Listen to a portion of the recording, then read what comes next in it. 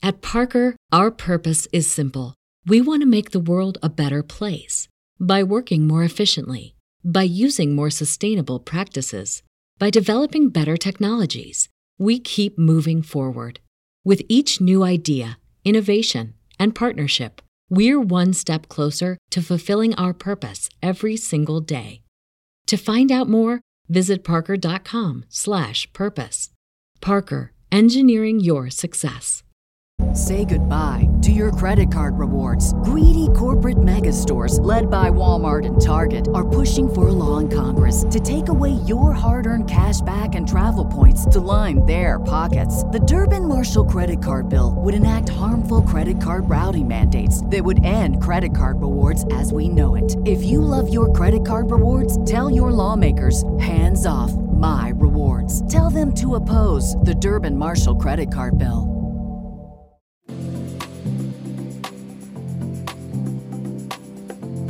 What comes to your mind when you think of the term gap year? If you're like most people, you likely are envisioning a person who's just completed secondary school.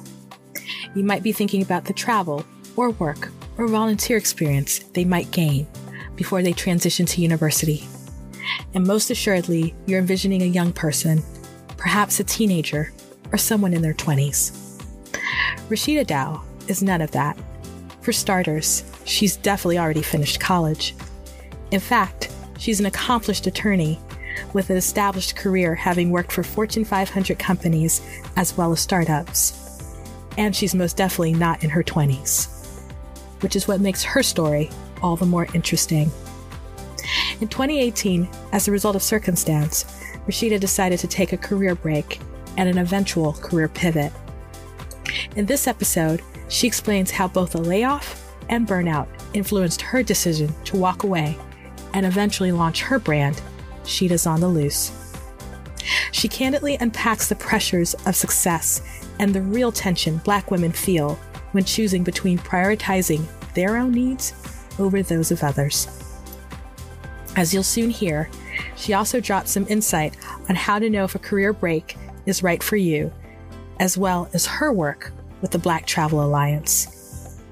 That said, we spend a ridiculous amount of time talking about her love for Mexico City, our collective need to go to London, and why sometimes you just need a Big Mac when you're in Uruguay. Because why not? Be prepared to be amused. Welcome to the chatter.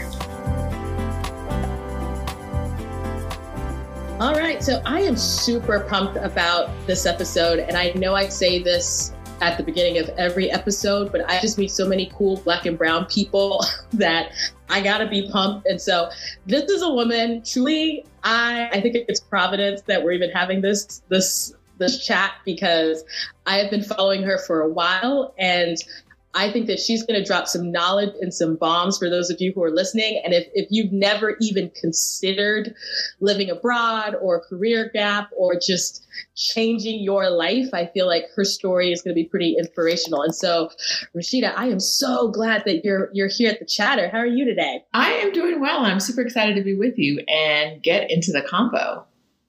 Man, you know what? I'm mad that folks can't see your amazing head tie right now, because I've been looking at it going, girl, if I could tie my hair up. Listen, they have seen it before, because if you know me, you know I'm not doing my hair for any reason at all. So I'm going to be in a turban, a head tie, a wig, a something. Well, it's winter, so I've been wearing these berets. Okay. Girl, look, okay. I bought like 5 because someone was having a sale on Etsy and they were like satin lined. And I was like, yes. You know about the black hair. Mm-hmm. There was a sale. All right. Now I see you. So tell me, where are you located right now? I am currently in the Polanco neighborhood of Mexico City. Okay. So you are in Mexico, and there's a story to that. So before we get to how you got to Mexico, I want everyone to know a little bit about your international story. So I read you were born in the UK, specifically in England. Is that correct? Yes, I was born in London. Okay, so you were born in London. So just tell me your background. Tell me your history. Okay, so born in London to West Indian parents who met there.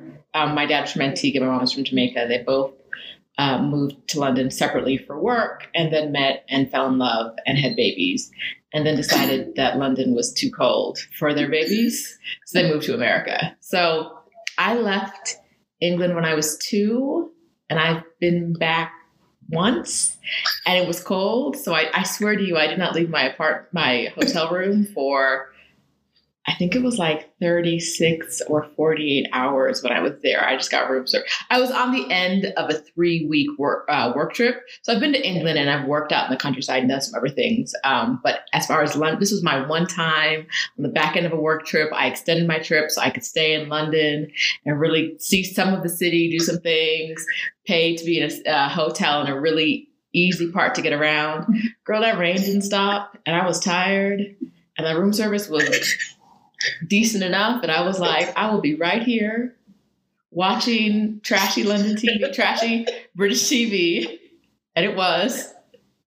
You know what's really sad is that I did an interview with some Black folks in the UK, and you know them, I think, Omo and Yolanda. Yeah. Yeah. Okay. No, them. I don't know them personally. Yeah. No. Yes. Hey, dip your toes in. And I said to them, y'all, I've only been to London once too, and it was that hotel that's in Heathrow. Okay. And I was coming from Spain. Uh-huh. And I was so tired and so cold that I too did room service. And they looked at me and went, "You have been to London properly?" I said, "Been all over the world. Never done a proper London trip." No, Sorry. No. If I hadn't been so exhausted, but I spent like 3 weeks between Germany and the English countryside. And I was just like, 3 weeks with coworkers, like even on the weekends, I was with my coworkers. Yeah. I was just like, girl, I got you. I got some sleep in this hotel. Yes. So my birthplace, I know nothing about.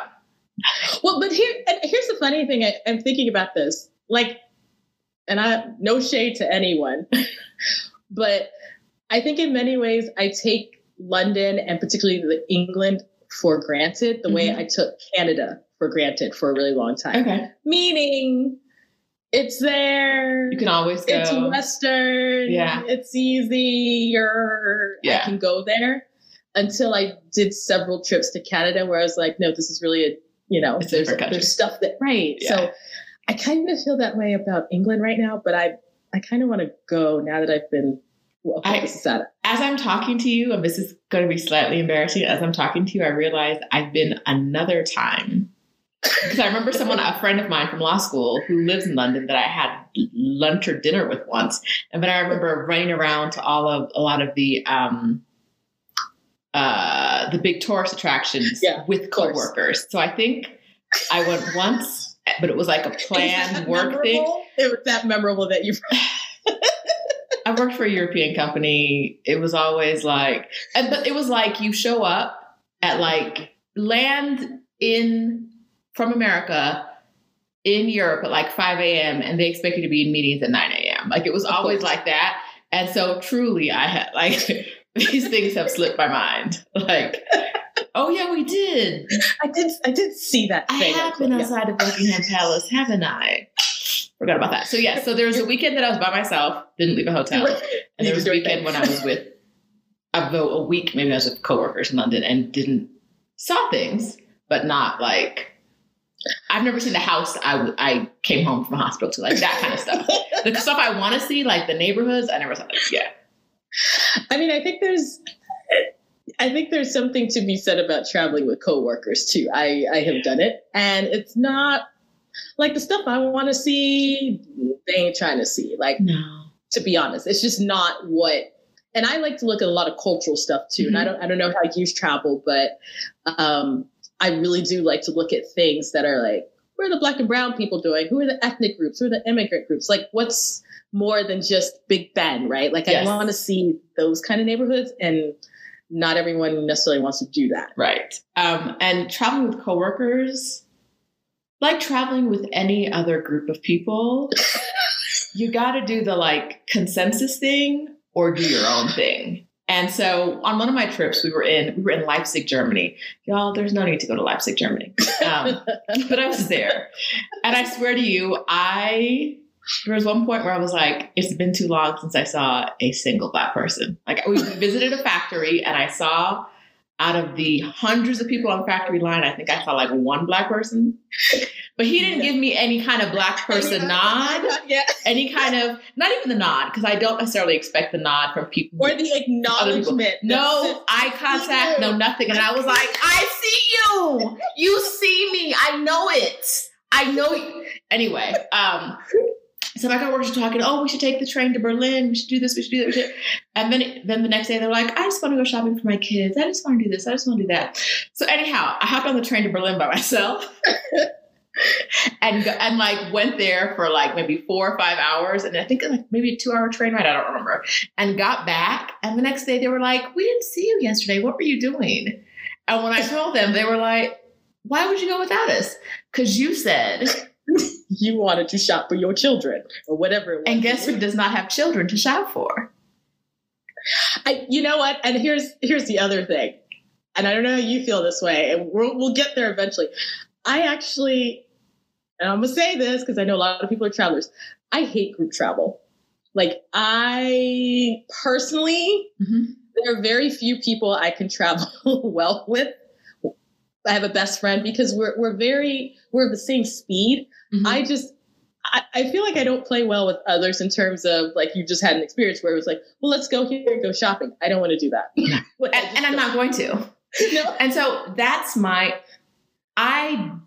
solo travel is my favorite type of travel. Very, very small group. Like, I know you. I have a friend, Erica. I know what she's going to do when we travel. She knows what I'm going to do. We both understand that probably for a little bit of time every day, we're about to be like, I'm going to see you on the other side. I will see you. Meet me here at dinner. I'm going to take a walk. I'll be back to the room whenever I get back to the room because I have a key. Like, but I can also do group travel if I can stay within those parameters. So if I can do a large trip if the option to go somewhere, like if I don't want to do an excursion, it's not going to be people harassing me about the excursion. Like the host, if it's like friends, I can deal. I said no. My no was a no. It's a strong no. I can deal with that. But I don't want the hosts being like, no, you have to get. I am paying you to leave me alone. To organize some things and leave me alone. And let me do what it is I want. Because there's some days where I'm going to be like, get on a bus of 20 people. No, I'm not. I'm not doing that. And I'm so low key. The people who want to do everything in a place, I just can't. Like, I can't. And that's why I have this one friend where we could easily look at each other and say, yeah, we're spending a lot of money to be in this flat in this city in some part of the world. But you know what? We're really happy looking at each other just sitting on this patio. We ain't got to go see everything that the city has to offer. And I get that is a way to travel. I do think I see it more in people, and I say this with no disrespect. You know it's going to sound disrespectful. My bad. I apologize already. But people who are country counting and who want to experience everything they can in the country because they will have crossed it off their list and they are going to move on to another country. And that is a very valid way to travel. And that's why I said I'm saying this no disrespect. Like, you can experience everything everything you can in one country and then say, I want to make my count bigger. And so I'm not going back to that country. I'm going back to other countries. It's just not the way I prefer to travel. I prefer to slow travel, see as much as I want. Before I moved to Mexico City, I'd been here like 4 or 5 times. Same city, same country, because I enjoy being here. And so the idea that the way to travel is to see everything crossed off your list and then move on to the next country, I think it does you a disservice because, like you said before, you're probably not going to get the opportunity to see. It's really hard to do that unless you're traveling for a very long time and see the tourist attractions and how the locals live. And so you're going to have to choose between those local cultural experiences and the big tourist attractions. And maybe you can do a little bit of some, a little bit of the other, but you can't see a country in a weekend. Now, I say this knowing there are some countries you can probably see in a weekend, but not the majority of them. You can't see a city properly in a weekend, in a week. Like if you really want to say you know a place, it takes more in-depth time. If you don't care about that and you just want to say you've been to a place, do you? Valid, right. Get that stamp, love it. Like seriously, like there was a time when I traveled, it was pretty much like, well, where haven't I been before? Now I can't tell you how many countries I've been to because it doesn't matter to me, because most likely I'm going to keep repeating the same countries over and over. I'm going to go to some new stuff because I love exploring new places, but I'm also going to come back to places that I've had great experiences and that I love. And I'm going to bring people with me to enjoy the cities that I enjoy. So all that to say, you don't have to do everything in a weekend if you give yourself the space to come back. You don't have to do everything on your one trip if you know that that your priorities are going to places where you feel joy and not going to places just to do. Like, because sometimes we don't talk about this a lot in the travel community, but sometimes traveling is just a way to occupy yourself. And you just get, it's just busy. It's just busy. It's just like, I have a list and I'm going to cross everything off a list. And then when I'm done and I get back home, I will sleep for 3 days because I have exhausted myself chasing that list. And also valid, but there are other ways to approach it. There are more relaxing, more stress-free ways to approach it. But I'm also in my 40s. When I was in my 20s, I was like, give it all to me. Give it all. I want to see everything. And so I say this as I almost said an older traveler, but I know I could get cussed out for saying that. So I'm not going to say that. But as someone who's been traveling as an experienced traveler, I'm going to say that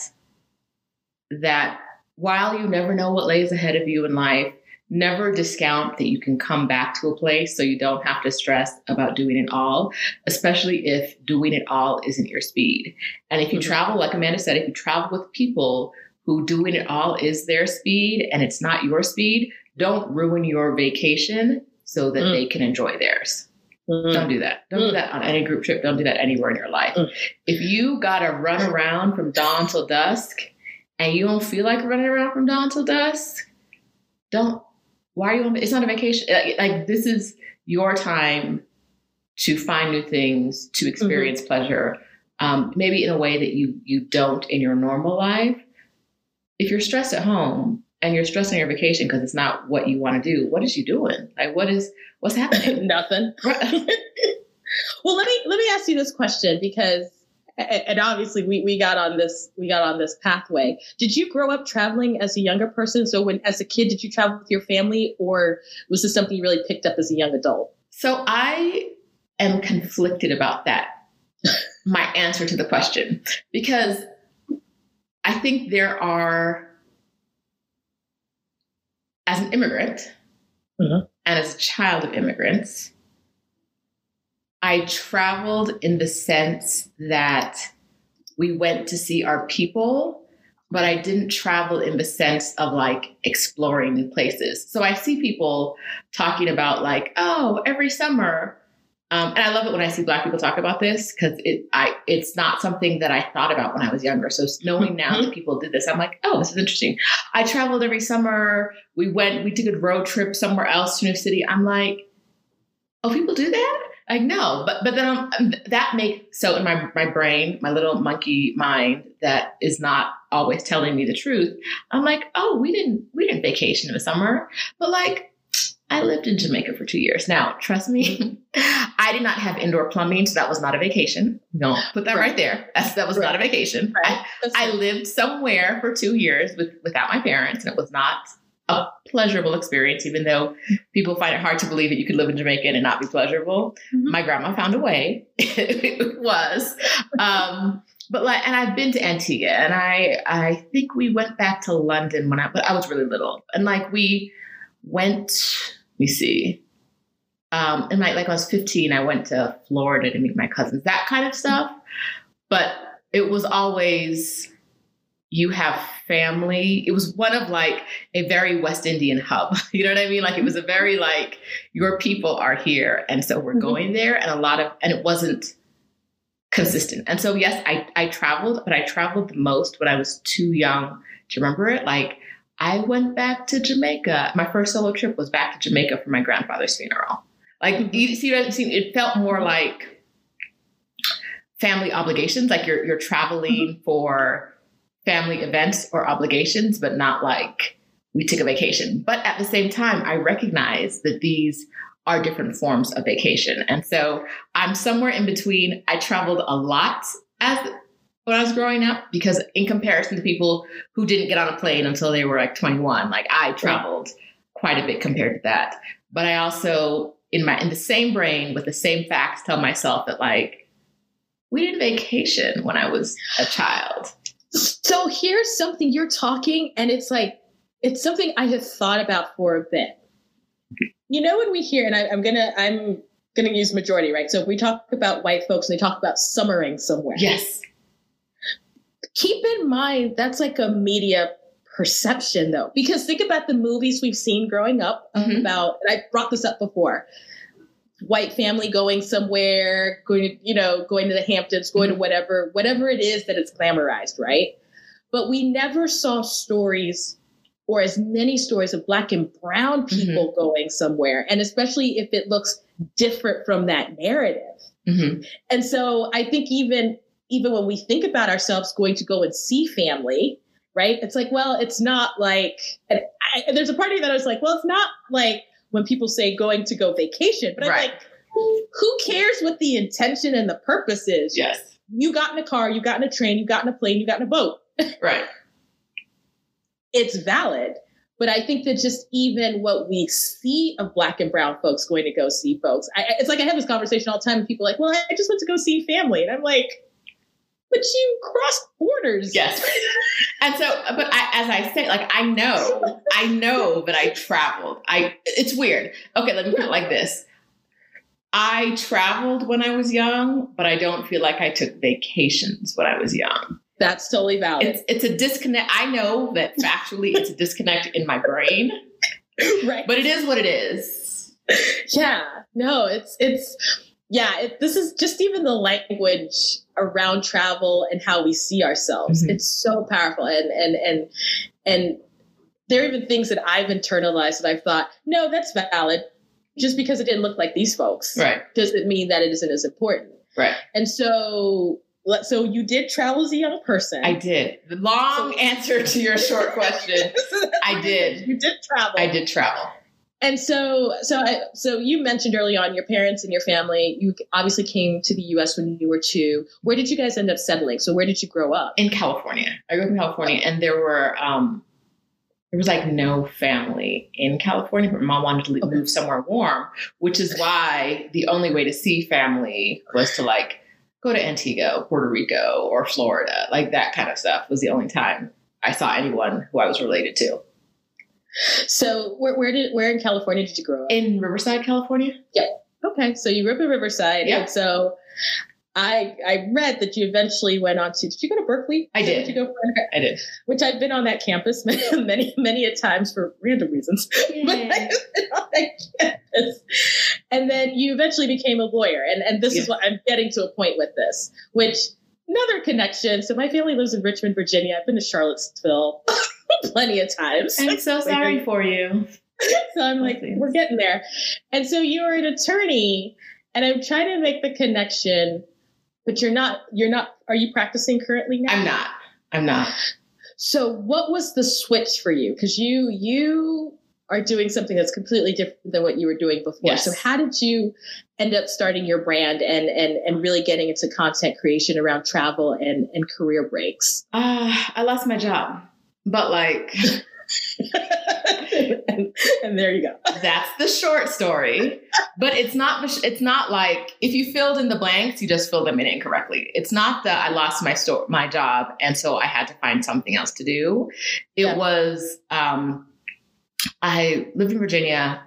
I'm sorry, I went to law school in Virginia, moved to Ohio, started working for a law firm that I hated. Hey, like they sent me a random email. I ended up on their email list the other day, and I was like, who can I call to report y'all? So yeah, they laid me off in 2009 in the recession. Yeah, no, yes. Sure. Because I had a specialty that no one was really giving us work for, which also meant that I had a specialty that no one was actually hiring for. So they were like, here, girl, bye. Along with 20% of their associates. So it wasn't just me, but it also felt like just me because I had wrapped up my identity so tightly, especially I was just fresh out of law school. I was a couple years out. I was Roshida at this mid-sized law firm in the city. Everyone knew the firm. Everyone knew where my office was, especially with like the Black lawyers. It was a great place to be. And I just moved to the city for that job. So it was my identity in the city. And when I lost the job, I was almost amazed at how quickly I lost the identity. And it wasn't like that not that I was no longer anybody, but like the people that I was always meeting for lunch, I wasn't meeting for lunch anymore. Right. And I realized that I'd been stressed, I'd been burned out, and I didn't realize how much of me and what I was considering valuable to me in the moment was wrapped up in my job, in my income, in like the prestige. But when I lost that job, I found out real quick. It was a humbling experience. I still have friends from that time, but most of the people in that time, like they could, if you're not, down the street, let's meet for lunch. Instead, it's something we have to plan because I'm now at home 30 minutes away. Yeah. Lunches happen less frequently. So that was layoff number one. Layoff number one. It's a long story. Sorry. I apologize in advance. It's okay. But it's my origin story, so it gets to be long. Layoff number one taught me to disconnect my identity from my job. And it also taught me that you need to get your money together because these people will snatch a job real quick. Like a 6-figure job to zero in like the span of 2 weeks. Like 2 weeks later, bye. You have, okay, good luck. God bless. In the middle of a recession. And so I got another job. I started working for a car company and it was amazing. It was such a difference. I went from, and this isn't something I talk about a lot. I talk about it more with lawyers than travel people or travel conversations. But I think it's important for everyone to know. At my first job, every day,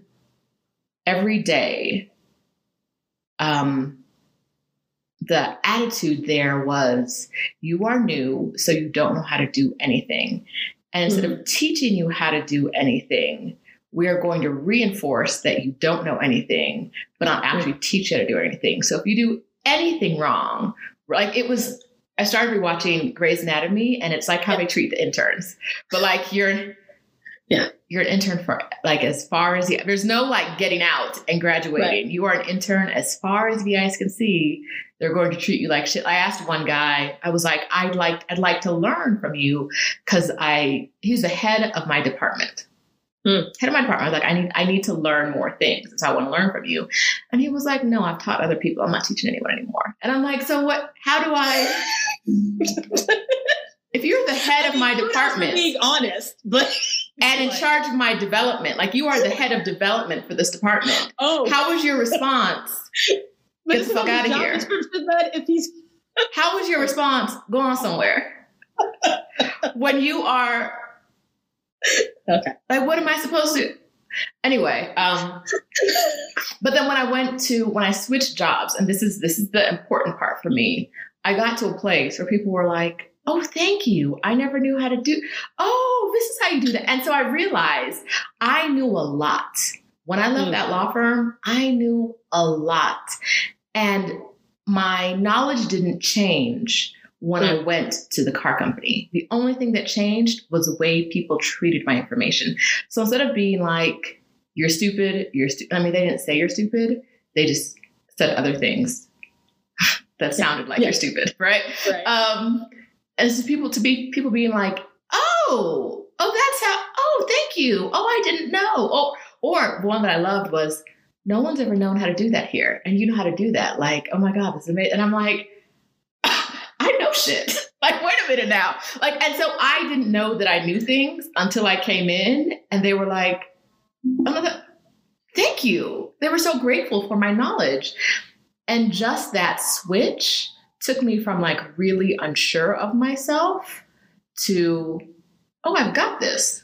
And I had it for a long time, and I switched specialties when I was at the car company, and then I went to work for a tech company that was doing the thing I was doing at the car company when I left. Moved to California, moved back to the Bay Area, which is where I wanted to be. And then the car company went out of, the tech company went out of business. Like not laid off, like everybody's gone. Everybody's gone. Okay. Everybody's gone. But I knew before they announced, because I was like, some of the things you guys are doing are not sustainable. But y'all got these business school degrees and you don't want to hear from nobody, especially not little black me. I say things and you're like, blah, blah, blah. This is what we're doing. Okay. I'm going to keep collecting this check because as one should. It's like the Titanic. I see the iceberg. Y'all are right that you don't want to. Let me go ahead and put this life vest on. Play the violin though, because you got to have the people that I'm putting my life vest on. Let me grab a sturdy piece of furniture because I'm not going down. Okay. So they actually, which another thing I don't speak of often, but hey, when my company was going out of business, they asked me to stay around. I was the only lawyer at the company. I knew that gave me a bit of power because like, you're in your last days. You can't fire me. Like once we agree that this is what we're doing. So they paid me double my salary to stick around for 7 months. Wow. Yes. Wow. And I was giving them like 1/4 of the work. Like it was, it was a stressful place. People were tasked with doing things they didn't know how to do. So they were very, my therapist was like, girl, give them the least. Like, she was like, why would you? Because I was like, I'm in a place. And so we're totally off travel, but we're talking about like job burnout and stress. So bear with me, guys. I told her about a conversation because I saw her in the middle of the workday. So I told her about a conversation that I think had just happened. And she was like, oh no, they sound awful. Like, can you do, I asked her, I was like, I just don't want to give them energy. And she's like, well, why do you? And I was like, I feel like I have to my best. And she was like, do they deserve your best? No, the fuck they don't. I was like, oh, she was like, you don't have to give them more than you want to. She was, can they replace you? No. She was like, you're not screwing anything up. And I was like, no, I just don't want to show up to see, like I've been working from home. It was back in 2018. I was working from home a lot because I don't want to see your faces. Because when I see you, you're not nice. Like, and it's not personal. You're not nice to everybody, but I like nice people. Like I don't raise voices. No. Right. I'm not doing that. Right. And so I had that moment of, I needed that without her giving me that permission, to give my least, I would have never done it. But once she did it, I was like, every day I was like, I can do this. I can check email for 30 minutes. I can respond to these people for 30 minutes in the morning and 30 minutes in the evening. I am getting double the pay. We could do this. And that's what I did for like the last, I would say at least 3 months. And I don't care if y'all hear this. This is what happened. It is the truth. I do not have a bad work ethic. I have a great work ethic, but I will not be abused at work. And I will not, like, if you don't appreciate, like, as a lawyer, I typically get people, a lot of times get business people argue with me. I'll have an argument with you once. I'll have an argument with you twice. If you want me to prove my point 9 times, just say you don't trust my legal work and get someone else to do it. Oh, wait, you can't. Because I'm the only lawyer you have. Because I'm the only specialist in this, like this side of the Mason-Dixon. Like, what you gonna do? Call around, or stop arguing with me. Like, it would just get to the point where it was like, you don't know whether I'm right or whether I'm wrong inherently. And I get that. But we can't keep having the same argument over and over again in which you try to prove that I'm wrong because you don't know shit about the law. And I do. Like this particular point is my specialty. Why is y'all, you know what? Fine. Argue with your mama. Like I don't care. I don't care. So go ahead. I was going to say, what I think is really cool about what you're saying, though, is that two things. Number one, most people already know I'm a counselor, so I'm really pumped about what your counselor said. Because I'm actually, and my focus area is career, and I spend having that conversation all the time. Why are you doing all of this? Why? And burning all this energy? People don't think about that. But the second part is, I think your story is so valid because, and we will get to what you are doing now, but all these steps took you there, right? Yes. Like all of these pieces. And so we can't just say you've got this brand, right? And ain't nobody even know how you landed on the brand. Like, and I think that that's valid. And so trust me, we spend a lot of time not even talking about travel on this podcast because people gotta unpack what's going on with them first. And then we're like, by the way, I have an international life. Right. It's completely valid. And I said my origin story was long. So we gonna circle back around and get to how the brand started. So I see my therapist, and one day I got the idea. I don't remember if I was in an appointment with her or not. I'd been looking for jobs, but it was more of the same, more like little angry tech people, more like jobs I didn't want. And it's hard to recognize burnout when you're in the middle of it. Like when you're crying before you go to work every day, that's like, oh yes. But there are several steps before that where you can cut it off, but you might not see it. I was burned out, and I didn't realize it because I was doing like 30 minutes of work a day, maybe an hour, maybe 3 or 4, but nothing more than that. I didn't realize how exhausted I was of working for ungrateful people. And some people might say like your paycheck is enough gratitude, but no, not for what you're just like, it's not done. You ain't got to explain it. You ain't got, listen, the attitude you give is the attitude you get. So I was like, you want to be a dick? You don't see me as little as possible. You can say that or whoever for your, no, I don't care. Anyway, I got a lot of notice that I was getting let go, and about like maybe a month or two before, or maybe a month before I actually ended, I realized that I hadn't actually been actively looking for jobs. Like I was looking, but not like searching. And so I said, what if I don't get a job and just start traveling? And then I was like, girl, you got billed. Like, who does that? What kind of shit is that? Like, literally, I was like, and you're like, I'm not tripping. 21, so I am not 21. I do not have a trust fund. Sis, you tripping. Who do you think you are? Crazy. And then one day I was like, what if you just look? Like, take a look at your investment accounts, how much you have saved. Yeah.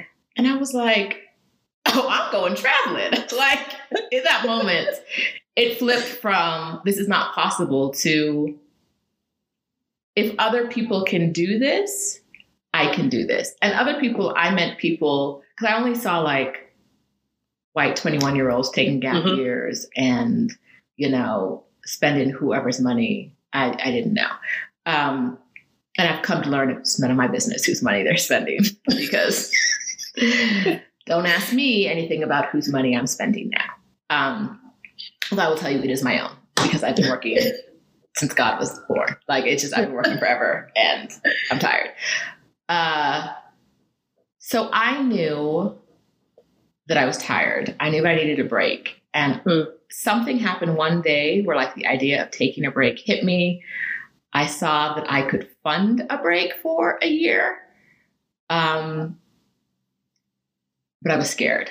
And so I was going to my therapist. I told her the idea one week. And the next week I was like, but what if I didn't go now? What if I waited and like I got another job And I just worked it for a year, and I saved, and I made a real plan to travel, and it was well thought out and planned out. And my therapist, she was Eastern European and very blunt. Yeah. And she wasn't like the typical therapist. I've been in therapy on and off throughout my life. And I expect my therapist to be like, well, I had just come from what do you think, therapist? And I transitioned to this new therapist. And the therapist was like, no. She was like, you're not going to go. If you don't go now, you're not going to go. And I'm like, between that and telling me I could do the least, I was like, is this what you're supposed to be? She's not asking. She's just telling me like, no. And it was a good point. And I wouldn't have seen it myself because I was like in the middle of fear. But she said, if you don't leave now, if you use excuses to not leave now, you'll use excuses to not leave in the future. Like, I was single, I didn't have kids, I didn't have a mortgage. There was nothing. I didn't have a job. She was like, if you're not going to leave when you don't have a job, are you going to leave when you actually do have a job? I was like, you saying things, lady. You saying things. She might be right. And so I sat with it, and then it was like okay, talk to your West Indian parents who worked multiple jobs at the same time. My mom is Jamaican, truly, in every sense of the word. So I was like, my parents are immigrants too. That's why I'm looking at you going, this is about to be real entertaining. But it was fine. My mom was like, oh, this sounds so exciting. You should take me with you. And I was like, first of all, I am telling you what I'm going to do. That was informational. You do whatever you were planning on doing for this next year. This is informational. You get to do, you want to meet me somewhere? Okay, maybe. You want to travel with me for a month at a time? No, ma'am. I say this as someone who lived with my mom because I got injured last year for a year while I was recovering, and whose mom is now one wall away from them in Mexico City because she doesn't want to be in the U.S. And so she's here with me now. So these boundaries I say I have, I might not be as good at holding them up as I think. But as far as my trip around the world, that's how it started. Okay, so laid off once in 2009. And before you get started, because I really want to pick up with that story and get into all the fun things that you're doing with the career gap. So if you just give us a few moments to just do our commercial break, and we'll come back in.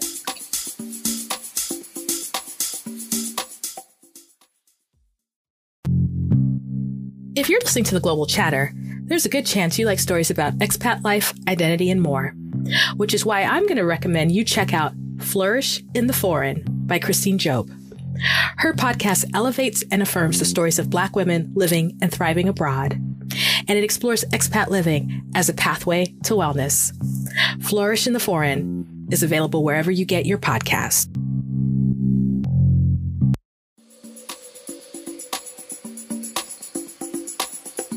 Okay, so you just gave us an amazing introduction into how your global life, at least as an adult, started.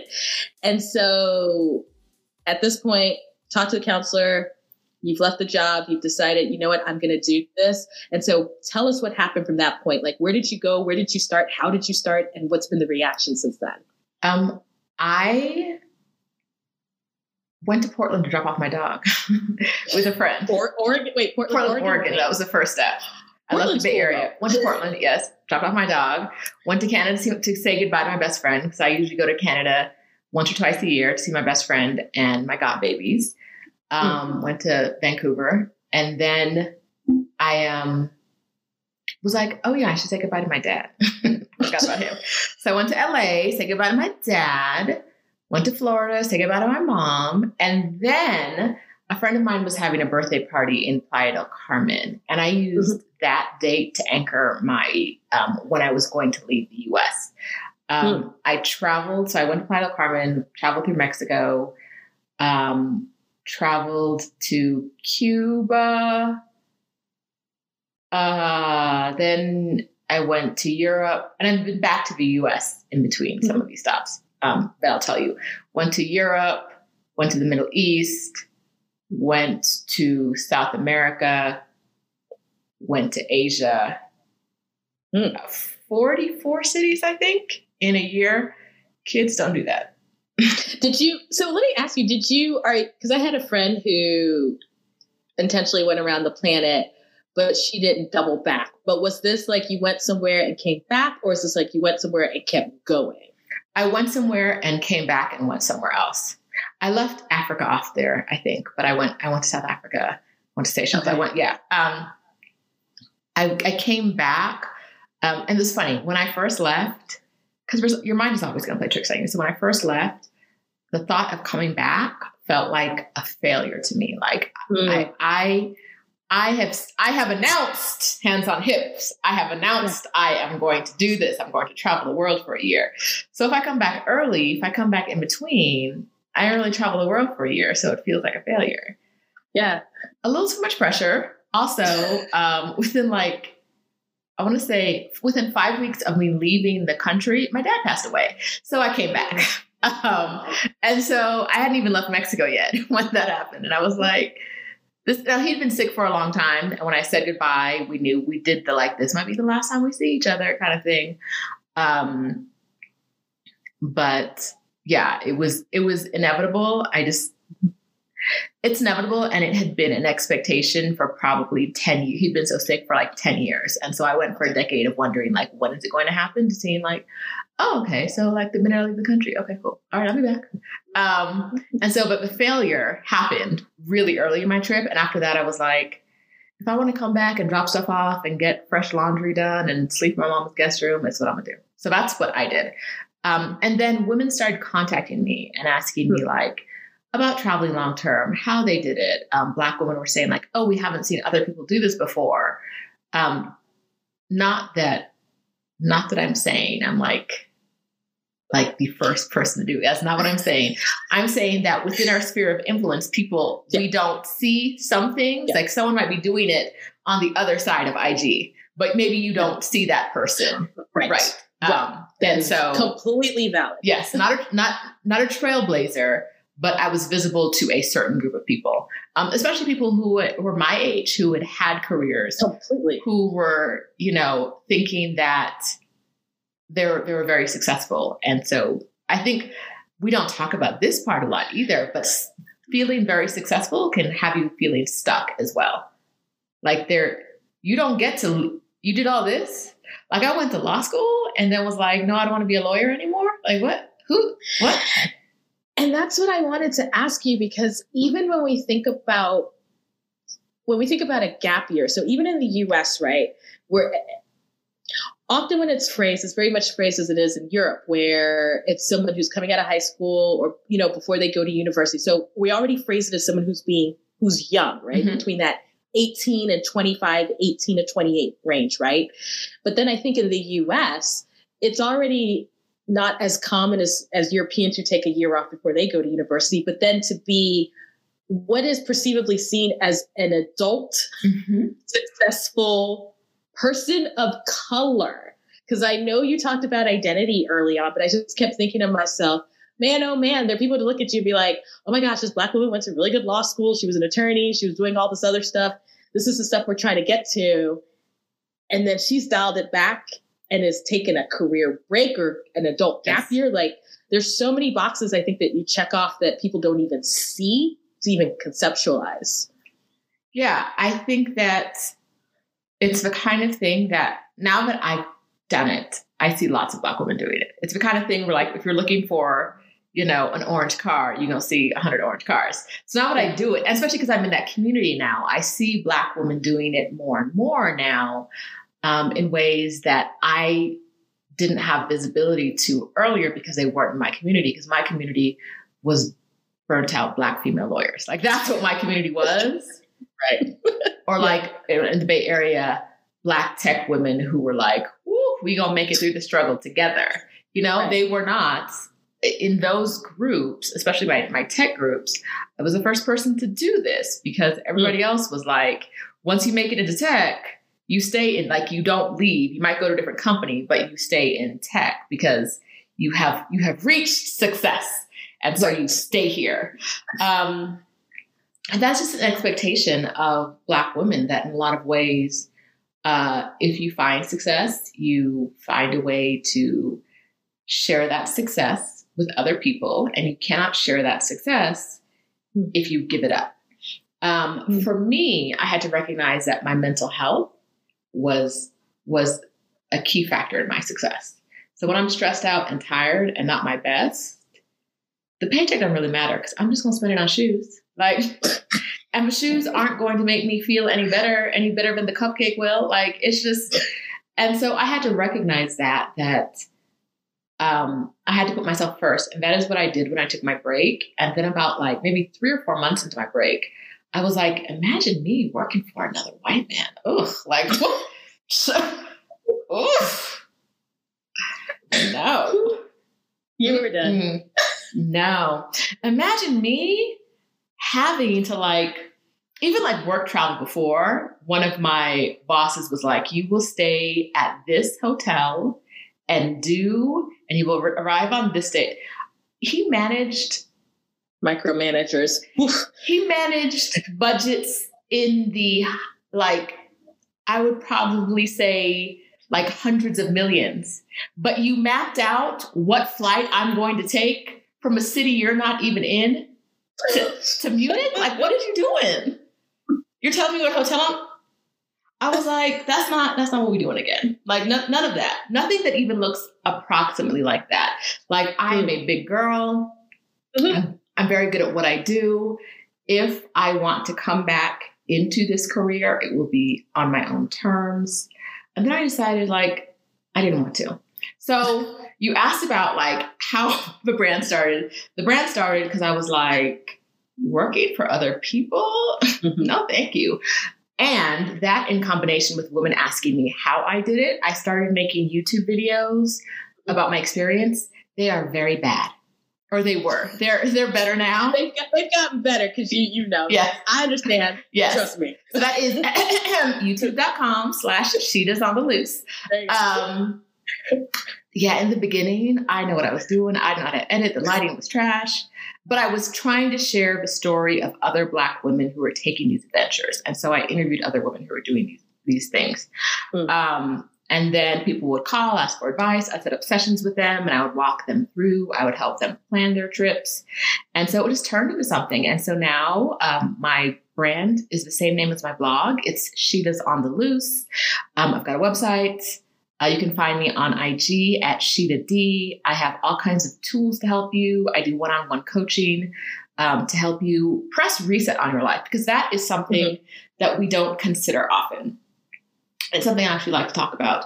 As we go through life, we make a number of micro decisions that lead us to where we are. It's very rare that it's a big decision. Like it's usually like, I live in this apartment because I took that job and this job is convenient for that apartment and it's related to the salary of the job. All these things that are like little micro decisions one by one. And I drive this car because I got it micro decision kind of a way. But when you take a career break, you have an opportunity to redecide, like to make every decision from scratch. You can say, I'm putting the life as I know it on hold. Take a sabbatical, take a career break, put the life as you know it on hold and say, I'm going to go travel the world, or I'm going to go stay in a Unabomber cabin in the woods, whatever you like. I'm going to move to Oman for 6 months. I'm going to do whatever it is. Hopefully you get out of your current atmosphere, because it's really hard to change your current atmosphere. But if you can take a break and get away, even if it's just a new city, and stay there while you think about what it is you want, get away from that job, take a break for yourself, whether that is 3 months, 6 months, a year, 2 years. There comes a point where you get to make the decisions over again. So I teach a course called From Burnout to Bliss, and we do group coaching in there. And most of the women in my course are planning on traveling safely around the world when the world opens up a little bit more. But what we talk about is like selling, giving away, storing all of your stuff. we talk about quitting your job or getting an approved leave, picking your departure date, what days you're going to, what places you're going to go. But this all allows them to 3, 6, 9 months into their break say, what do I want life to look like when I come back to the US? Do I come back to the US? Do I come back to my old career? Do I go back to my old industry? Or have I, in this time, decided that my identity is separate from my job, from the job I had, from the prestige I have, from however I defined myself? Is that not truly who I am? And has it just been a number of small decisions? And now that I have an opportunity to make all of those decisions at once, what do I decide? And so it truly is a life reset, an ability to say, like, I've been burned out. I do not love what I'm doing. Or even if you do, but you deserve a break, even if you love it. It's a chance to say, okay, let me figure out who I am when I don't have any responsibilities. Let me figure out who I am when I'm free to be me. And let me use that information I've gained about myself to inform my decisions about my future. And so I'm curious, when you're having conversations then with clients, what are you seeing are the biggest challenges or barriers to folks even conceiving that this could be for them? Like, what are the things that people say that make them kind of almost fearful to even try this out? They don't think it's possible for them. And so typically with almost everybody, and so if you're listening to the audience and you're thinking about this now, I went through this myself. And so there's no judgment associated with this is where you are. You tell yourself that for X reason, it can't happen. Like, I don't have the money. Well, how much money do you need? You don't know because you haven't thought that far, because you stopped at, I don't have the money. Or I can't take the time off work. Do you love that job? Would you die for that job? Because if not, trust me, they will leave your ass behind with a quickness. Like some of my, I had a client who didn't want to leave because she felt too much loyalty to her employees. Okay, pause.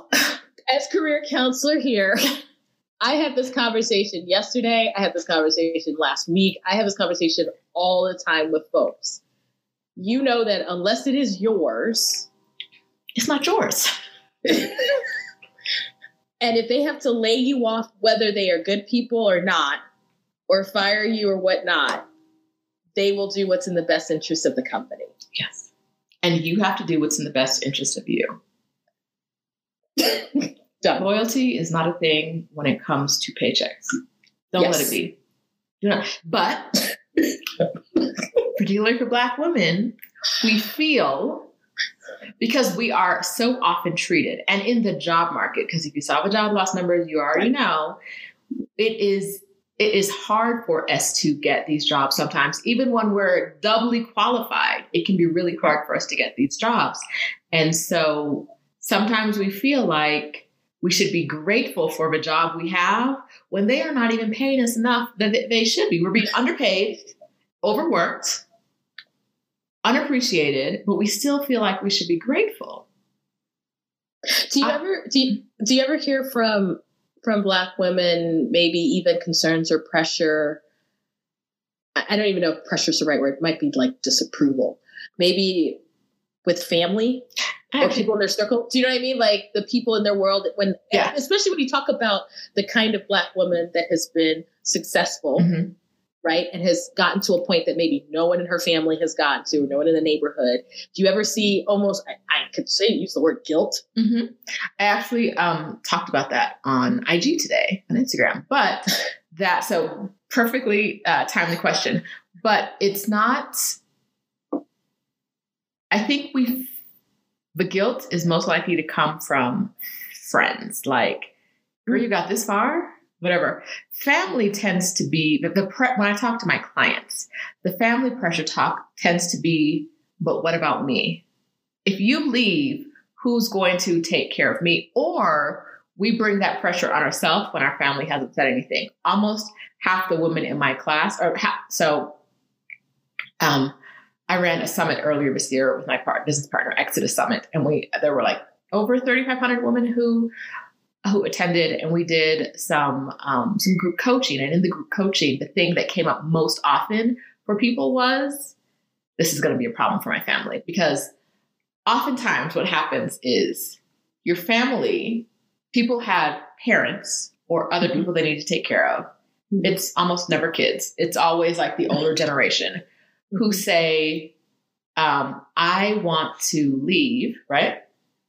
You're saying you want to go. And the family's like, no, I know you have 3 brothers and sisters, but I want you to take care of me. And I want to live with you, responsible Black woman. But I don't want to live abroad. And so you can't move abroad because I don't want to live abroad and I won't live with any of your other 15 other relatives. Yeah, I know.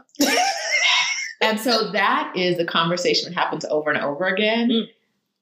And I tell people to put their oxygen mask on first, but we have reached our 30s and our 40s. If you have spent your whole life caring for other people, it's really hard to break yourself of that shackle now. And I say shackle, and I know family is a joy and love, and it's the best thing that ever happened. But if you cannot put yourself first, it's a shackle. If you cannot say, this is what I need to take care of myself. If you have people who are dependent on you, that you did not physically create these people, or bring them into, you are not the one who brought them into the family. Right. You are not partner to them, and you did not. I don't even care about partners. I was thinking about like adopted kids. Girl, your partner better go somewhere with that. Say birth adopted. Yes, something like that. If they are not actually fundamentally dependent on you, like they cannot manage without you, if there are no capacity issues, why are you letting them control your life? Because a lot of times they could do otherwise, but they want to control it. They want things their way.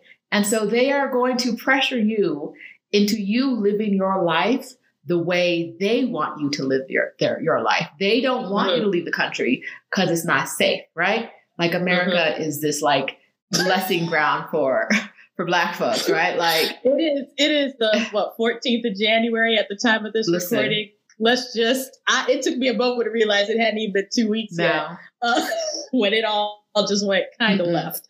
And so people say that like, well, it's not safe, so I don't want you to go. Or they think that, and then they let what happens is other people speak their fears into us, and we just accept it. We accept the fear, or we just internalize it as they say it. Like they don't want you to go because they're scared, but they're not saying they're scared. They're saying they need you. Does your mama need you? Could your worthless ass brother do something instead of just like letting you do everything? And would they step up, especially if you're no longer in the picture? And that's something that comes up with parents. I get a lot of parents who are like, my 25-year-old child depends on me. Well, what if they are fully able to work? They just don't. There's no capacity issues. There's no mental, no physical. They just take your money because you give them money? Girl, what if you didn't? You think they could get a job? You think they can't support themselves? They can't or they won't? God. Well, let me ask you this because, and we've been in the family train, and you started off talking about friends. What is it that friends say that's different than what family says? It depends on your friends, but friends don't typically go with the, I need to live with you. I need to do that. Now, friends are typically either super, super supportive. I find 2 categories. Friends are super, super supportive, or they're like silently shady about it. And that's not necessarily like close friends. A lot of times it's like your Facebook circle, people at work. When I got laid off, one of the lawyers, the company, because there were 2 companies in one got laid off, one didn't. Long story. One shut down, one didn't. I said something about like, I was still in the phase where I was like, I wish I had a job or a steady paycheck. And she was like, you're going to go travel the world. What do you have to complain about? And I'm like, not having a job or a paycheck or any security. Please don't act like it's one thing to be like, this is a great adventure. It's going to be amazing. But to be like, your life is perfect because passive aggressively bitchy. Right. So you will run. I tell all of my clients this, you will encounter passive aggressive bitchiness. It is going to happen. You have to figure out whether it matters to you. People will lovingly support you, and people will suddenly hate. It's okay. Who's paying your bills? Like who? Them? No. Welcome. And I feel like that's a conversation with a lot of expats, right? Is that they make a decision however they do it, right? Mm-hmm. For love, for job, for career, whatever.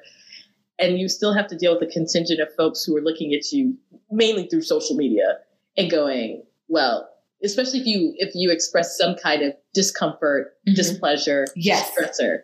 Yes. What do you have to complain about? Because, you're living this fabulous life in Paris. Well, you know what? It's still the planet. Right.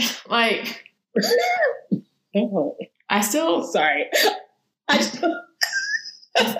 And that's something that our facial expression right now, because this is a gift right now. Our facial expression, and that's some things that I tell people I work with as well, is that it can be isolating because it feels like when it comes to certain things, there's no one to talk to. If you're going through this, you need to create a community of people who've been through this, whether that's moving abroad or taking a career break and traveling, any kind of long-term travel. Your friends aren't going to understand why when you're in Dubai, you are curled up in your hotel room in the dark because you're tired and you're over shit, or you're in China and you're tired of people staring at you. And so you don't want to go outside. They will not, for the most part, unless it's a really obvious thing, the China thing, I think a lot of people understand. But for the most part, your people from home don't understand bad days because you're traveling the world and it's supposed to be the best adventure ever. And there are days where it will feel like the best adventure ever. And then there's going to be a Tuesday. It's a day, no matter where you are. Maybe your cramp period hit and it's the cramps. Maybe I threw out my back trying to bring my suitcases up. There was a point where I was laid on a floor in a apartment in Barcelona, and I was like I literally can't stand up right now. But when I get online, if I say that, people are going to be like, "But you're in Barcelona," and I'm like, I literally have so much pain in my lower back that I can't even flip onto my knees. I cannot stand it like that. But it's at that point, you might as well be in Cleveland. Might as well. You're back in the dark. I would know the channels in Cleveland. I would understand what these shows is talking about in Cleveland. In Barcelona, I'm like, who are these people? Bring me something. Where's Netflix? Come on. And yes, and those days, I tell people, especially the people who are on the go train, like I was in the beginning of my long-term travel, you are going to have days where all you want to do is sit inside and watch Netflix and eat snacks. Take those days. And no matter what, it feels like you should have something to report to your friends. I went to this museum today. I did this. I explored. I hiked. If you feel like you need to sit in the dark and sleep and nap and do whatever, that's what you need to do, because these people are not with you. These people, no matter what you say, think you're having the best time of your life. Every minute. Don't worry about them. You're talking, and I remember I went to Argentina, Brazil, and Uruguay solo. And I didn't have a cell phone. I was like, whatever. I speak no Spanish. I speak French. That didn't help. And I got to Uruguay, and you're right. I was so tired. I did a lot of travel through Argentina. I was so tired that I said, you know what? I could be cultural. I could get an experience. My behind is going to that McDonald's and I'm going to go get that. And the thing is, I speak no Spanish, and it's like a set menu. And I said, that looks like a Big Mac. Mm-hmm. That's what I'm going to get. I'm going to get the most American thing. Girl, if you can point, you can eat. So, that is my motto in traveling. If you can point, Whether that's something on the menu, whether it's to someone else's plate, you can eat. It'll be fine. So yes, you got your Big Mac. It felt comforting, right? Comforting like home. Oh my God. Them fries, and they were hitting, huh? It was like the best. Mm-hmm. And I don't even eat McDonald's in the States, but it was like, this is the US. I can say uno. It was number one. Mm-hmm. And I didn't have to try and make my way through another Uruguayan restaurant where I didn't understand and the time or whatever. And so, but if you tell folks that, they're like, well, you were traveling through and you did all these amazing things. And I'm like, you're right. Yes. But we're human. Like, right. You don't stop being impatient or tired or hungry or frustrated or in pain because you changed the time zone. You went to Uruguay and you ate a Big Mac? Ew. I know. The people who want to say that, yeah, my God, you went to McDonald's. I was like, hell yeah, I went to McDonald's. It was the best one I've ever been to, too. Yes. Yes. So, because you've been traveling for a while and you had not heard a language you understood. You had not seen people who look like you. Even in the, like, this is an American face. You had not seen Black people. You had not seen anyone you could bond with. You wanted something familiar and you got yourself a Big Mac. I know that story. Well, because here's the thing, and you said it and it just triggered a memory. The one thing about when I was in Montevideo is that I would walk down the main street and everybody would turn. They were nice, but it was like, we haven't seen one of you in this. And first of all, and their first assumption was I'm Brazilian, which not a bad assumption.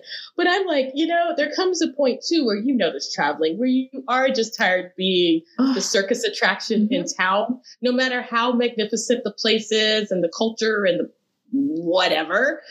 And I just want some American food, and I'm going to go back to my little hotel room that's hot, and I'm going to lay down and watch stupid movies on my little Kindle or whatever that I had, because I really had yes. I was very low tech. I don't think I could ever do that again, but but I was going to say, I'm curious because you are in Mexico City. How did you end up ultimately choosing Mexico as your location? I was here during my career break. I came here. I'd been here in the very beginning of my career break before my dad passed away. So the first few weeks after I left Playa del Carmen. And then a friend of mine wanted to go on vacation, wanted to meet me somewhere, but she didn't have a lot of vacation days. She was coming from California. So I said, why not Mexico City? Okay. I love it here. So we came here for New Year's. We met up for New Year's. And we went, the first day she was here, we went to go walk around the neighborhood. And I was like, why don't I live here? And she was like, well, why don't you? Like, that's a question. Let me think about that. And then I knew that I wanted to work remotely, and I realized I could live anywhere. Once I pressed that reset, once I knew I didn't want to go back to a law firm life, once I knew I didn't want to work as hard as I would have to work to live in Oakland again, I'm not interested in that. Y'all, you can make that choice. Yeah. No matter where you live, you can decide that the trade-off of the cost of living of that city is not worth the work you have to do. And that is another thing we don't discuss that is really important. Like, some of us are working just to survive. Some successful people are working very high paying jobs just to survive in the city they have chosen with the toys they have chosen. And that's just, I was like, I'm not answering to anybody else to live that life again. Which also comes back to one of the tenets that I teach, which is don't get so attached to your current life that you don't leave space to explore whether that's the life you want to return to. Because it was like 4 months before I was like, oh, I'm not going back to be a lawyer. And then when I realized I wasn't going back to be a lawyer, I was like, oh, I'm not going back to the Bay Area. Now, when I left, I was like, I am definitely coming back in a year, and I am definitely getting another job like the job I have now, and everything's going to be exactly the same. All of my things are in storage. Girl, I've been paying storage on an IKEA couch since May of 2018. I could have bought probably 3 Crate and Barrel couches, 3 Restoration Hardware couches for the price I'm paying to store that IKEA couch and the rest of my things. And I have not been back to the Bay Area since May 2018. Like, I just knew I was going to move back there in May of 2019. And in May of 2019, I ended up moving to Mexico City. So moved here, loved it here. Went back to Florida to visit family for a week, got hurt, had to have surgery, couldn't leave, started feeling better in March. And then Miss Corona showed up and was like, you thought you were going somewhere. Ha ha, sis. And then in December, so I came down to Mexico for about 6 weeks in November, early December, to figure out if I still liked it. Like, did I want to move down here? How did I feel really with the pandemic? What was the city like? Am I going to enjoy moving back down here? And I was like, where is the lease I can sign? Where? Somewhere. Someone. Paper. I was really like, this is what I need. Someone come bring this for me. And so I signed a lease, moved back in here the endish of December. And I plan on being here for at least a year, maybe 2 or 3, depending on what happens. This will at least be my home base. Like, I don't know, but I'm not going to go for more, traveling adventures long term, maybe a month here, 2 months there. But Mexico City this apartment will be my home base. Wow. So, yeah. And kudos to you doing it in the middle of a pandemic and every other thing that has been on fire No, the move is on fire. Do not get this twisted. The move has been a dumpster fire. I got here on the 17th, whatever day I got here was like the day they shut down the ability to, they moved us up a level in the, we're at the highest level of shutdown now. Yes. We're at the highest level of pandemic precautions now. And so I can't buy furniture because furniture is not essential and furniture stores are not open. Or close. And people are like, well, you can get it from someone else. And I'm like, used. I'm like, do I want to buy someone's used couch or bed in the middle of a pandemic? So girl, I got an air mattress. There is no bed. There's nothing. It's just, it is. And I've been here like over 3 weeks and I've been sleeping on the same air mattress and I'm tired. But I know, I look at my window and I'm like, look at this view. It's amazing. I'm in Mexico City. Y'all can do whatever you want in the U.S. I won't be there. I am not.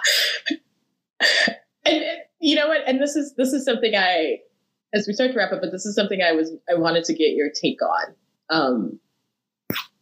As a Black content creator, as someone in the travel space, as someone who's very visible, and I know that you are part of the Black Travel Alliance. And I know that there are folks who are listening in who may not even know that exists. And I know why it exists, but why, for those who don't know, why does it exist? And just in your own words, why is it really important in the landscape of the work that you're doing? So the Black Travel Alliance was made to amplify Black travel creators, create accountabilities for brands who post Black squares and then disappear, and really be there as a voice to serve the creator and to say, this is who we are and this is what we do and we are skilled and we are talented. And if you say you can't find, these brands say they can't find Black content creators, Black travel content creators for their campaigns, look at our followers. We have members. Look at the members. This is, so I'm one of the founders and I'm on the board, and it's something that was born in June of this year. It really was about June of 2020, about telling brands that it's not enough. Your Black square isn't enough. Like, what else? Nothing else? Nothing else. Like, you're not hiring more of us. You're not posting more of us. You're not, where is the money? And even like reposting us, great and all visibility, but cut a check. And so that's been part of our drive. And this is not cut a check to the founders. This is not cut a check to the board. This is hire Black content creators who are out there. Like, you cannot say you don't know where they are. You cannot say, anything about our quality. Because if you're saying something about the quality of our work, you're not looking for us. Like if you say you can't find a good content creator, it's because you have already decided there are no Black content creators, because there are ones out there that will blow your mind. If you can't find them, it's because you're not interested in finding them. And so it's been a very interesting year. I love the team. We work really hard to make sure that people, get work. We did a networking event earlier this year, and a lot of people got some contacts from that. Super cool. Yeah. Yeah, good. You attended? Yeah, I did go. I went. Of course I went. Awesome. So we wanted people to be able to, Black content creators to be able to have contacts with brands they might not normally have access to. And we think that part worked really well. So we're very happy. And given what you just said, I think that people have to understand that even though they could see someone like you, that it is still work if you're a Black content creator to even get some of these partnerships. Like, it's not just, because I think that's the other misleading part, right? Is that they could see someone on Instagram, they could see someone on Twitter, or whatever the platform is, and think, okay, the money is also coming in at the same rate as maybe some of the other folks were singing, but that's not the case. More money. More money, some money, any money, willing to pay money. I will tell you that if I have gotten a dime in the last 2 years, there's a 90% chance it came from a Black woman. Like, my work is almost exclusively supported by Black women. It's funny. A guy was on my YouTube comments the other day saying, like, why are you addressing your comments to Black women and not Black men? And I was like, would you like to pay for a product or service? He said, no. I said, well, then I feel like your audience. I don't think people understand this fact when they go, well, why aren't you talking to me? Because you ain't the one moving the checks, though. Like move the check. I'll talk to you individually. I will talk to you personally if you pay for a session. No? But then you wonder what? I support Black women because Black women support me. And so, yes, this apartment I'm paying for, thank you, Black women. The food I'm eating, thank you, Black women. Thank you. I mean, we always have to thank Black women, though, election included. But legitimately, some of the thanks are like, oh, you did your part. Thank you. I'm going to take power and run now. No, this is a legitimate, I am appreciative and therefore I am there for you. You want help planning your career break? You want help moving abroad? I am here to serve you because you are my community. Mm. And I appreciate your candor on that, because once again, I have a smidge of an idea of how much work you're probably putting on the back end, because I know how much work I got to put in on the back end. And people see the product and they are going, oh, it's so amazing. And you're so glamorous. You're doing all this stuff. And you're like, but I'm up at 2 a.m. trying to make this website work. You don't understand. So I appreciate your willingness to share that. And on that note, I got 3 questions. Okay. I'm going to ask you. Mm-hmm. I think they're easy, but then, people to flip up. So we'll see how this gost. Okay, I'm gonna give you the first thing top of my head. We're gonna do this. We're gonna do this. Well, right. Yeah, well, we'll see. First question. Favorite location that you visited so far? Mexico City.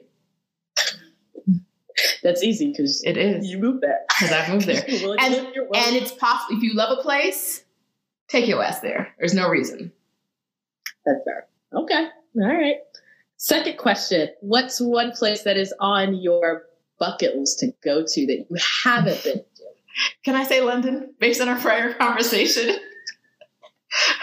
I feel like London sounds so basic, and yet I haven't done it. Can't even talk to you. Right? Like we talked about it. Like I've been there at least twice, but I haven't been there. And full disclosure, I don't know. COVID is crazy. I kind of want to go this summer, but I'm saying this on the record. So everyone's kind of going to hold me. But I kind of want to go this summer because now I'm pumped. I haven't been. And okay. So I will give you a second alternate answer if people want to disqualify London, because I actually have been there. I don't have a bucket list, but I am going to Antarctica in December of next year. And I'm super excited about that. Oh my gosh. Are you really? Yeah. How is this happening? Is it a cruise? Is it a flight? It's a group trip with up in the air life, because there are some things I am not willing to plan myself. So I think that's important to know as a traveler, like what you're willing to plan. When I went to China, it was with up in the air life, because I was like, I'm not flying to China. Antarctica, I gotta do flights and stuff. No. Let me go ahead and take a group trip with people who will let me group trip the way I want to, where I don't have to go to everything, where y'all will make sure I'm fed well and leave me alone when I want to be left alone. Thank you.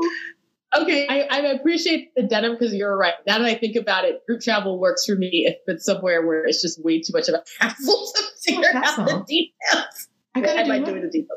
I don't want to do that. Oh my God. So how long will you be in Antarctica for?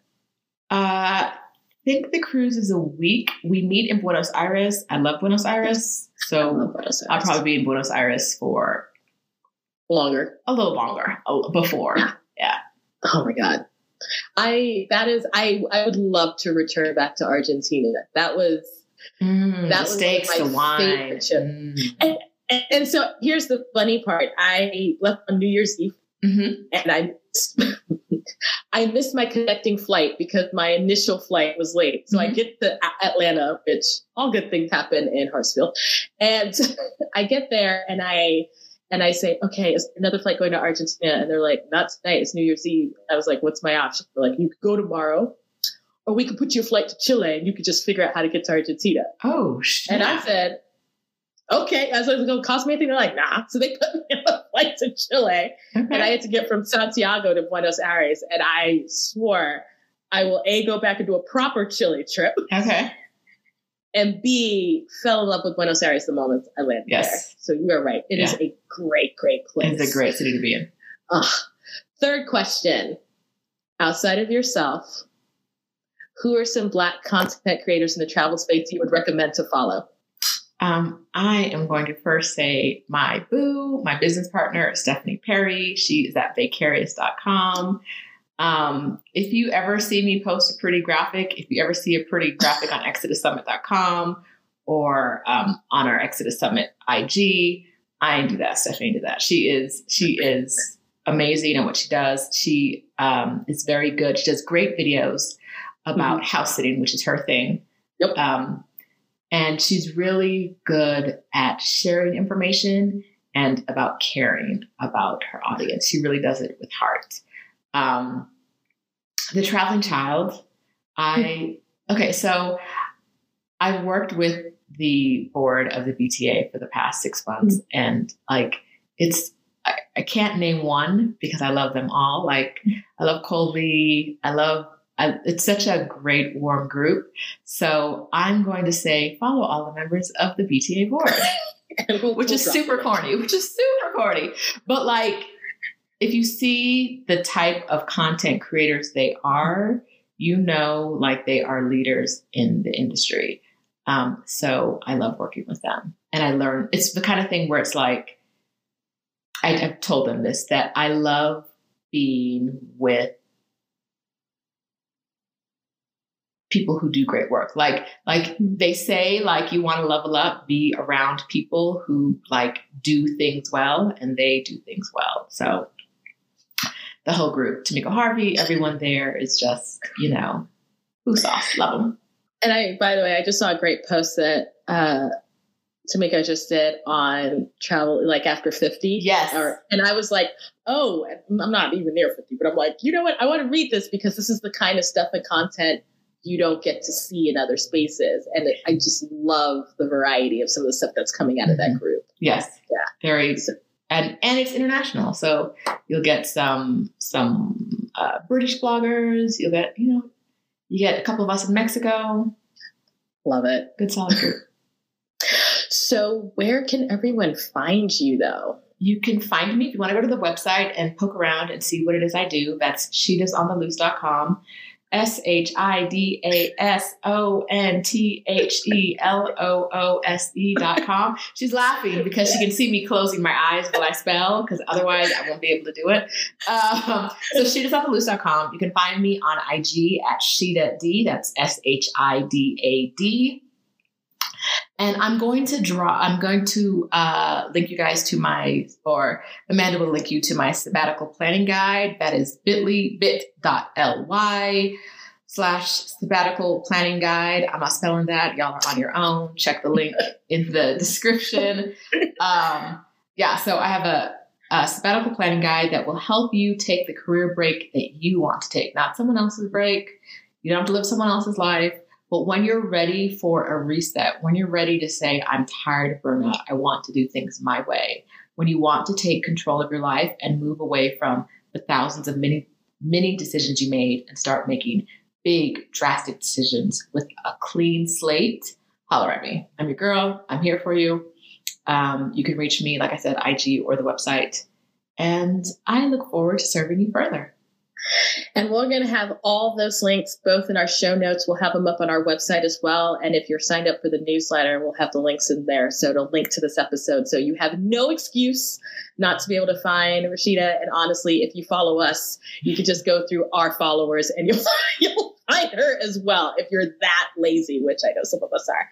Thank you so much for sharing your story and just this time. I loved and I've learned from you, which it's always good when I do this stuff because as much as I know, I still learn from hearing from people who are doing it in a different way. And so thank you for coming to the chatter. Thank you for having me. I really appreciate it. I hope your audience got something helpful from this. Oh no, they're going to get something. Well, and you know what? And when it gets up on Instagram too, I'm gonna make sure they get something too. And they can talk about it. All right. Perfect. But thank you again. And until the next time, this is Amanda Bates with the Global Chatter.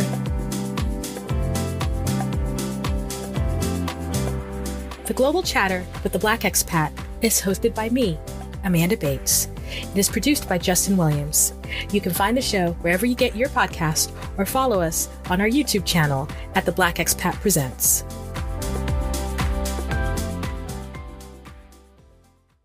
Say goodbye to your credit card rewards. Greedy corporate mega stores, led by Walmart and Target, are pushing for a law in Congress to take away your hard-earned cash back and travel points to line their pockets. The Durbin-Marshall credit card bill would enact harmful credit card routing mandates that would end credit card rewards as we know it. If you love your credit card rewards, tell your lawmakers, hands off my rewards. Tell them to oppose the Durbin-Marshall credit card bill.